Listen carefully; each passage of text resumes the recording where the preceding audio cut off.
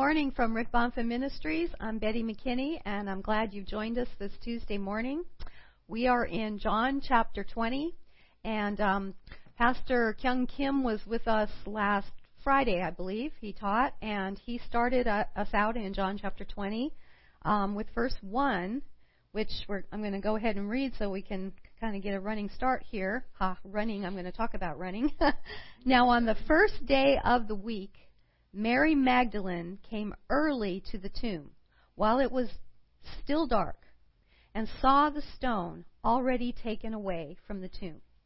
And Kyung gave us a wonderful message. If you didn't see it, I would urge you to go onto our website at latterrain.com. That's like latte rain because it only has one R, latterrain.com, and look at last Friday, Pastor Kyung Kim, and listen to his wonderful message about that. He talked about Mary, who we know from the miracle is not recorded, but it's alluded to that she had 7 demons, and she'd lived a life of darkness and oppression, and she was so radically changed by Jesus, and she loved him so much because of what he had done for her that she's the one who came early to the tomb. She just couldn't stay away from Jesus. She couldn't stay away from finding out how he was. And she found a surprise. There was no stone. She came expecting just to see the tomb as it had been left. And we know that from other accounts in the Gospel of Matthew and the Gospel of Mark, there were other women also. So maybe they came sort of in groups, or maybe Mary just went aside from the other women. We don't know why only Mary is named here in the Gospel of John, because we know that other women came too. Other Marys, in fact. But the point is, she came early. She was eager. She was desperate. She couldn't stay away from Jesus. This reveals her heart and her passion for him because of what he had done. So then it says in verse 2, and so she ran and came to Simon Peter and to the other disciple whom Jesus loved, which we know is John the Beloved, John the writer of this gospel and of the book of Revelation. She ran and came to Simon Peter and to the other disciple, John, whom Jesus loved, and said to them, "They have taken away the Lord out of the tomb, and we do not know where they have laid him." So we see that she ran. She came early to the tomb with desperation and urgency. She went with urgency. She ran to Simon, Peter, and John. Her desperation for Jesus banishes all fear. Do you see that? Everyone's afraid because of what's happened in Jerusalem and because of the brutality that came upon their Lord, their Master. So they're all afraid of the Jews and hiding and scattered. But her desperation for Jesus banishes all fear for herself. And that's what I really want us to look at today, that I think God wants to speak to some of our hearts that have been feeling kind of complacent, lethargic, tired, worn down, weary. He wants to stir something up in us in times that we might want to just kind of hide away from, to say, no, I want you to have this kind of urgency, desperation that banishes personal interest and personal fear. Why did she run to Simon Peter and to John, these two? Some commentators say that they may have been staying, at least that first and second night, nearer than the other disciples. Probably John's home, where Jesus' mother was also staying, because we get that from John 19:27, when Jesus speaks from the cross to John. And it says, "Then he said to the disciple, 'Behold your mother.' And from that hour, the disciple took her, Mary, the mother of Jesus, into his own household." So perhaps she went there because that's where Mary was, and that's where she knew John and Peter were. But let's get a clue here, and I want some input from my colleagues here in the room. It said when she ran and came to Simon Peter, she was disturbed, and she says, "They've taken away the Lord out of the tomb, and we do not know where they have laid him." What does that tell us? What do you infer from that instantly? John's going to give us an answer. Well, Mary's initially thinking somebody stole the body. Yeah. Somebody took the body and moved it. Right. The physical corpse. That's right. Of Jesus. Yeah. So they do not yet believe that he's raised from the dead, do they? Right. Their first conclusion is someone's stolen him, and they have laid him somewhere else. They did not yet believe Jesus was resurrected. They just thought he'd been moved. So what is the response of Peter and John? Peter, verse 3, therefore went forth, and the other disciple, John, and they were going to the tomb, and the two were running together. And the other disciple ran ahead faster than Peter and came to the tomb first. So now we see Peter and John catch what Mary Magdalene has, that they are drawn to Jesus to find out what's happened to our Lord, our beloved Lord. And above their fear and what would cause them to hide behind closed doors, they ran. They did not walk, they ran. And the scripture, maybe this is John bragging on himself because he's the one who wrote this. Hey, I outran Peter. He wrote the book, right? But we see John having a nature that he's more tender, he's more reserved. He's the one who leaned on Jesus' breast at the Passover Seder. Peter's the feisty one, right? So we see that the love and concern that John has for Jesus compels him above his personality to run faster. There's a reason everything's put down in Scripture. Why do we have this documented that he ran faster than Peter? It shows us that God can take us when we're in our worst place, which they definitely were. They were at the worst place they've ever been in life. Here they had followed this wonderful, wonderful teacher, partaken in his miracles and his ministry, and then they have just gone through the most horrendous week of human history with him. And they are in their worst place ever, totally defeated, confused. They still don't think Jesus is alive. They think he's gone from them. But when you're in your worst place, that's when God can get a hold of you, and desperation propels you. It's not always a bad thing. If you're feeling today like, man, I'm in a much worse place than I was a year ago, 2 years ago. I didn't think life was going to go. I didn't think 2020 was going to be like this. I'm just not in a good place mentally, physically. I think a lot of us are feeling that way. It's not always a bad thing because God wants to stir up desperation in us. And that's what we see in Mary, that's what we see in Peter and in John that caused him to run even faster than good old Peter. He was so desperate to know what's happened to the Lord. Desperation, folks, isn't always a bad thing. And one of my mentors over the span of my life and study has been Derek Prince.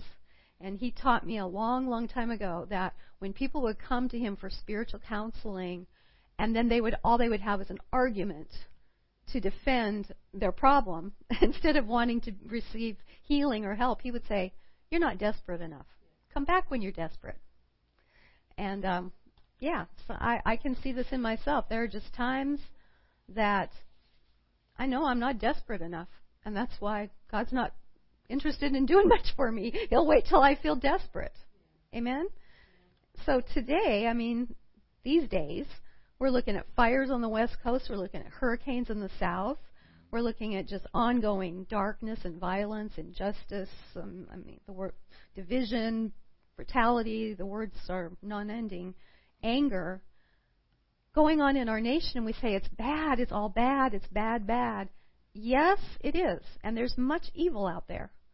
But God is always working for good. And could it be that in this storm, God is working in the storm, that He is working to make us wake up from complacency and to increase our desperation? Because of that great temptation that I confess to, I'm the poster child here of just wanting to hide away like the disciples did, of just wanting to isolate, become complacent, discouraged, and just withdraw.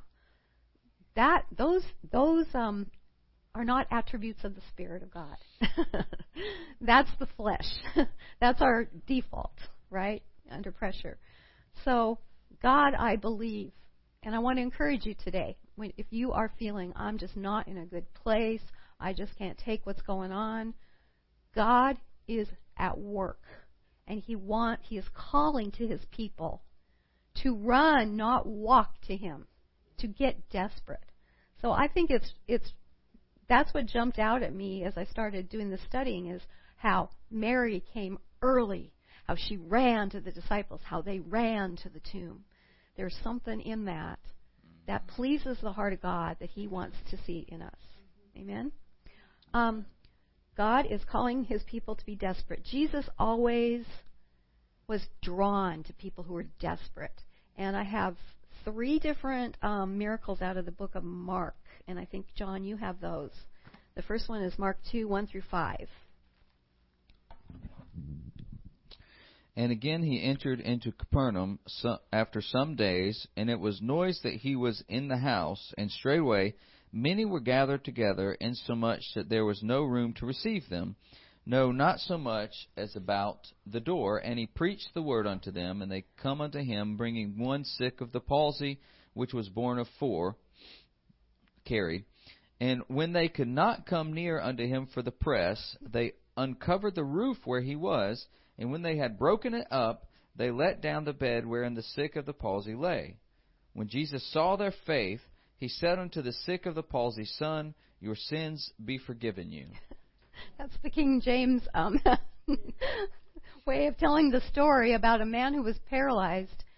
And the desperation was so great, they couldn't get near the house. The house was packed. The house all around, the yard was packed. So they climbed on the roof. And I just love this. Jesus is standing there teaching, and suddenly there's debris falling on His head. And if you've been in Israel and you've seen, like in Nazareth Village, how they do a reconstruction of what the thatched roof was made of, it's no small thing to cut through all those beams of wood, and then the straw and the mud and everything that made it. And so all of this is falling on Jesus' head as He's talking. It doesn't bother Him a bit. Instead, He loves it. And then they lower the man down in front of Him. That is called desperation. Amen. That's called, I will run, I will climb a roof, I will get to Him no matter what it takes. And Jesus loved it. There's another one, John, in Mark 10, another desperate man that Jesus loved.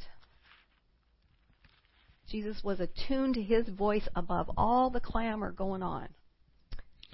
And they came to Jericho, and as he went out of Jericho with his disciples and a great number of people, blind Bartimaeus, the son of Timaeus, sat by the highway side begging.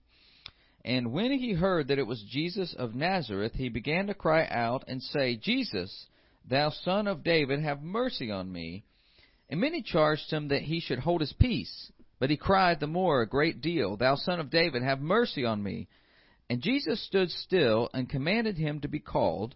And they called the blind man, saying unto him, Be of good comfort, rise, he calls you.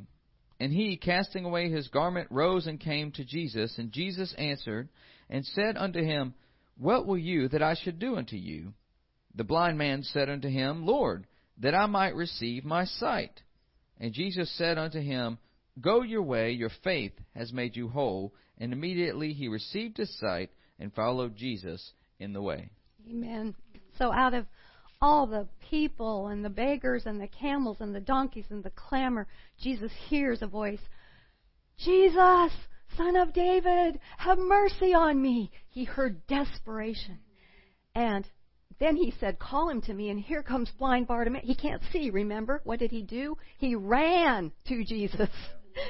A blind man running. Desperation. Jesus loved to see desperation, as opposed to, say, the man by the pool of Bethesda who said, Well, I don't have anyone to put me into the pool. And he just had excuses and, he was a victim. Jesus loved when he encountered these people that would run to him even though they're blind. You can't see where they're going. What about Zacchaeus, who was willing to climb a tree because he was too short to see over the crowd? He said, I'm going to your house today. You're the one that has caught my attention because of your desperation. Then there's one more, John, the Canaanite woman, which I love this story. how Jesus seems to be ignoring her, but actually he is showing to us something he likes in a person. And that's Mark 7. The woman was a Greek, a Syrophoenician by nation, and she besought him that he would cast forth the devil out of her daughter. But Jesus said unto her, Let the children first be filled, for it is not meet to take the children's bread and to cast it unto the dogs. And she answered and said unto him, Yes, Lord, yet the dogs under the table eat of the children's crumbs. And he said unto her, For this saying, Go your way, the devil is gone out of your daughter. Yes. So he first acted like he didn't have any interest. He wasn't going to heal her. But when she came back and said, Hey, even the dogs get a crumb, he liked that. He liked her desperation, her chutzpah, as opposed to just, okay, I guess God doesn't want to do anything for me, just that attitude. God loves desperation, and we need desperation. We need it. I love Psalm 103. It was my mom's favorite psalm. And David here says, Bless the Lord, O my soul, and all that is within me. Bless his holy name. Why does he say that? He's telling his soul, bless the Lord. You need to. It's because he didn't feel like it. So sometimes we have to say, soul, bless the Lord. Stop complaining. Stop just wimping out. Stop just feeling defeated or like a victim, and just start blessing the Lord. Any comments? Okay? Because we don't feel like it, but we can't do this on the basis of our feelings. Yeah, I mean, it's a command in a way, and it's not really a mean command. It's actually a command that blesses us. It's sort of the idea that, do you have to feel like obeying before you obey?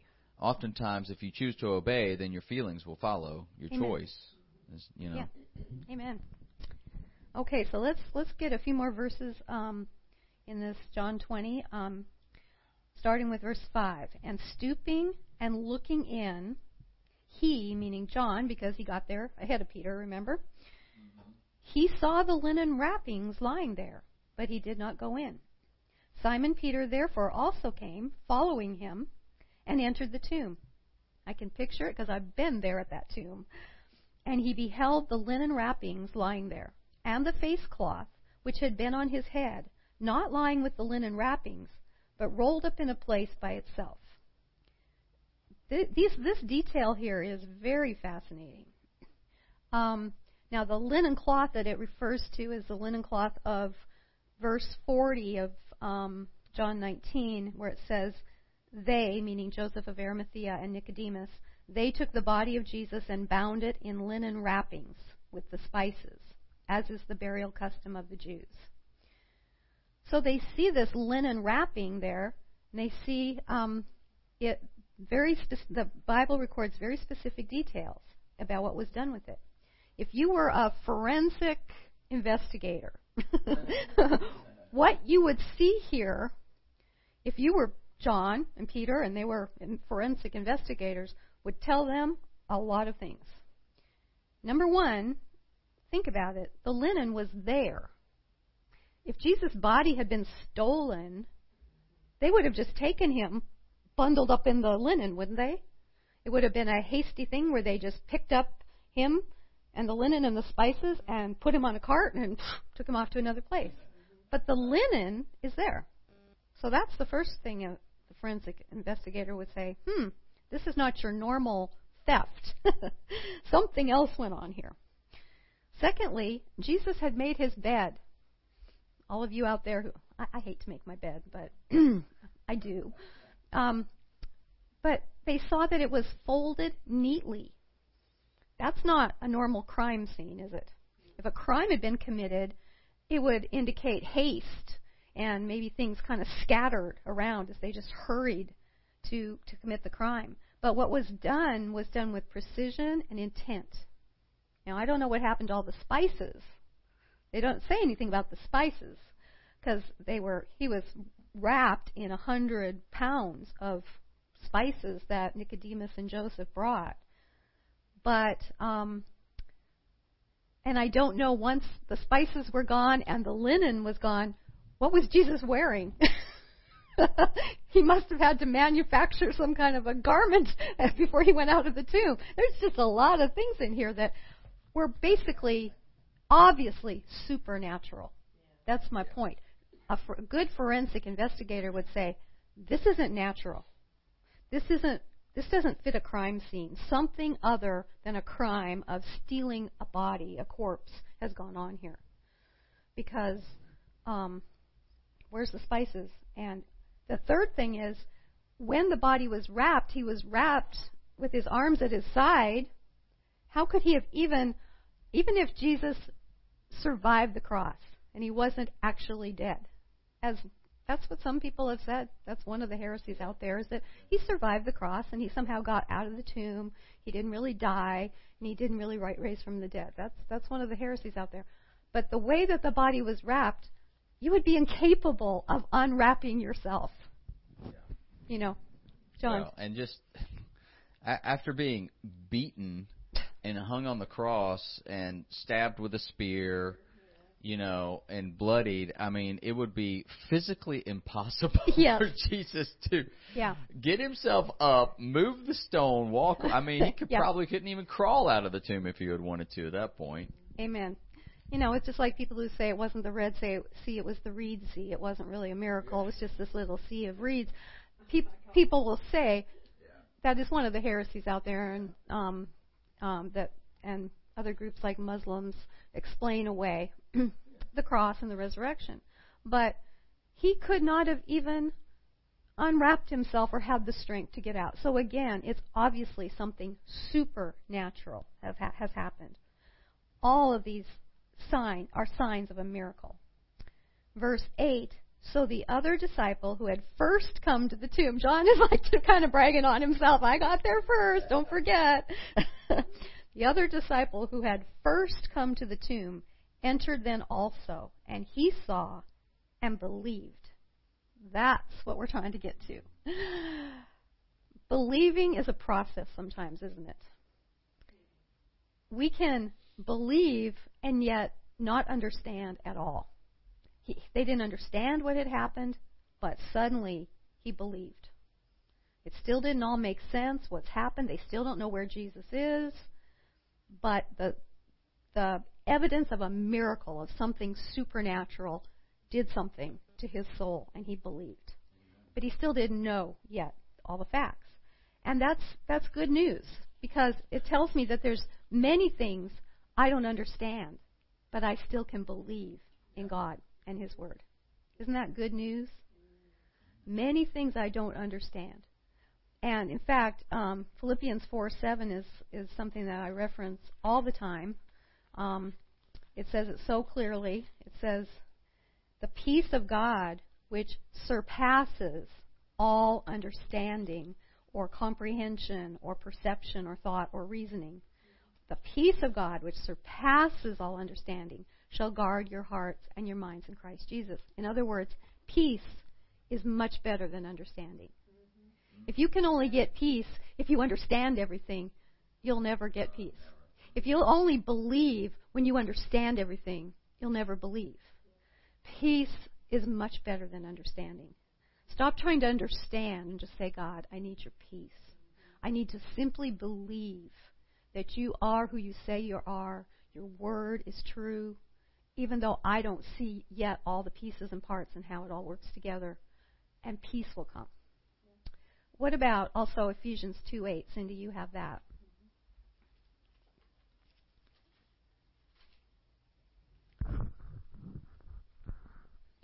For it is by grace you have been saved through faith, and this is not from yourselves. It is the gift of God. Yes, it's a gift of God.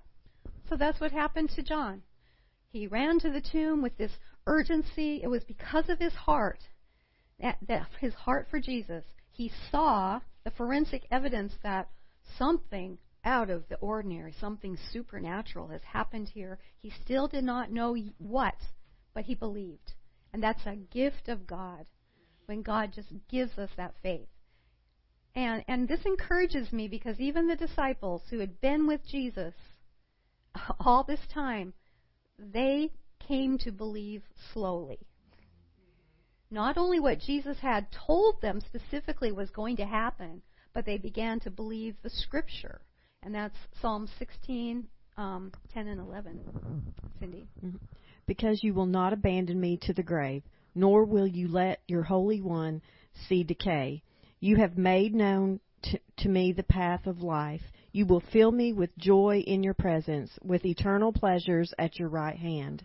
Okay, so the Scripture has said, that's a messianic psalm, that his body would not undergo decay. Yeah. So this begins to be quickened to them. These are good Jewish boys. They know the Scripture. So the Word of God that, this is what happens when faith starts to grow in us. Stuff that God has placed in us for years and years and years that seems to have been dormant suddenly kind of springs to life. Isn't that so? And I believe they remembered the words of Jesus. They remembered the words of Scripture that was just treasured in their heart. And it started, this is that. They're beginning to believe, but it's coming slowly. It's a process. Verse 10. No, let me start with 8 and then finish here. So the other disciple who had first come to the tomb entered then also, and he saw and believed. For as yet they did not understand the Scripture, that he must rise again from the dead. So the disciples went away again to their own homes. So there's much more to come in the next few days. Tomorrow, Mary will meet and speak with the risen Savior in the garden. Then Jesus will appear in the upper room, one of my favorite stories in the Bible. He will appear in the upper room with the disciples. They receive the Spirit. It's the first New Testament salvation. And then a few days later, they run away to Galilee, and Jesus appears there, and he restores Peter. So there's much more to come, but they do not yet understand the Scripture, but they're beginning to believe. With everything that they've gone through in this most horrible week, the rejection of Jesus, the arrest, the crucifixion, the mob screaming for his crucifixion, the forgiveness he extended from the cross, and now this evidence of resurrection, it's too much for them to wrap their minds around. It's too awful and too wonderful to be true. They just can't take it in. Which shows us that evidence can be right in front of us. We have Jesus' own words, we have God's word, but still faith in what's real and true needs to grow in us. Any thoughts about that? Am I making a point? Yes. Okay. Yes. Is it coming through? Yeah, I'm thankful for the desperate times in my life because, I honestly don't know where I'd be without them. Yeah. Even though everything it looked like it was falling apart around me, even though I had not seen things in the past, like when I first started experiencing the desperation in my life, like, I can't do this anymore. God, you have to do this. You have to show me how to live my life on earth only with you and not with anything else, not dependent on a job or a spouse or, friends or whatever, or even your church. Yeah. Just him. And I'm thankful for that. Amen. Great testimony. And I've seen the change in you. I've seen how he brought you from desperation to where you are today. And you wouldn't be here today if it wasn't for that. So amen. Great. That just really helps me, wrap this up. Allow God to make you desperate. What Satan means for evil times and darkness and pressure, God means for good. Jesus told the Jews he told the leaders of the Jews in Matthew 23:39, you will not see me again until you say, blessed is he who comes in the name of the Lord. And what he's basically saying is, you leaders of the Jews who are the hardest hearts on earth, the ones who demanded that the Savior be killed, God is going to press Israel, and especially the religious leaders, until they cry out for him. And when they cry out for him and say, come, we do receive you as Messiah, then he said, then you'll see me again. That's what he's working with Israel today to make them desperate, that they don't depend on their IDF and their Mossad and their resilience to just keep on overcoming. You know, the definition of a Jewish feast is they tried to kill us, we survived, let's eat. You know, they just survive and survive and survive, and they have pride in that. But God wants to break that pride down to where they cry out to Him, and then He'll come. Jesus will come again. Desperation is a good thing. It's good to get to the end of yourself. I'm reading The Pursuit of God by A.W. Tozer, a wonderful, wonderful classic, and he talks about how God is just drawing you all the time, drawing you, and we see that in Mary, and we see it in Peter and John, that their hearts were just so drawn to Jesus they couldn't help themselves. And I want more of that. As I'm reading his book, I'm saying, God, make me want to pursue you more. Sometimes God seems to step back because He wants you to pursue Him. You know, we're like, God, why don't you come to me? He's like, no, I want you to have that desperation to pursue me. It's good for me. If God is stepping back, it's because He wants something good for you. He wants that hunger and that thirst. So you can start to say, Lord, make me thirsty. Lord, help me want you. Lord, help me be more desperate for you. And don't let the devil condemn you, okay? Because your faith falls short. We all go through these seasons of highs and lows, but it's been a low season lately. And I just want to encourage you today to examine the evidence that God is still in the midst of the most horrible times. He is doing supernatural and miraculous things. And ask God to grow your faith in the midst of all that's happening and give you a desperation. Even though you don't understand, you don't have to understand. Don't reject the deeper things of God, the realities of God, because you don't understand. Understanding is overrated. It's desperation and just saying, Lord, I believe. Soul, bless the Lord. Amen. I hope you got something from this today. Thanks. And John will be with you tomorrow to continue the story. See you tomorrow.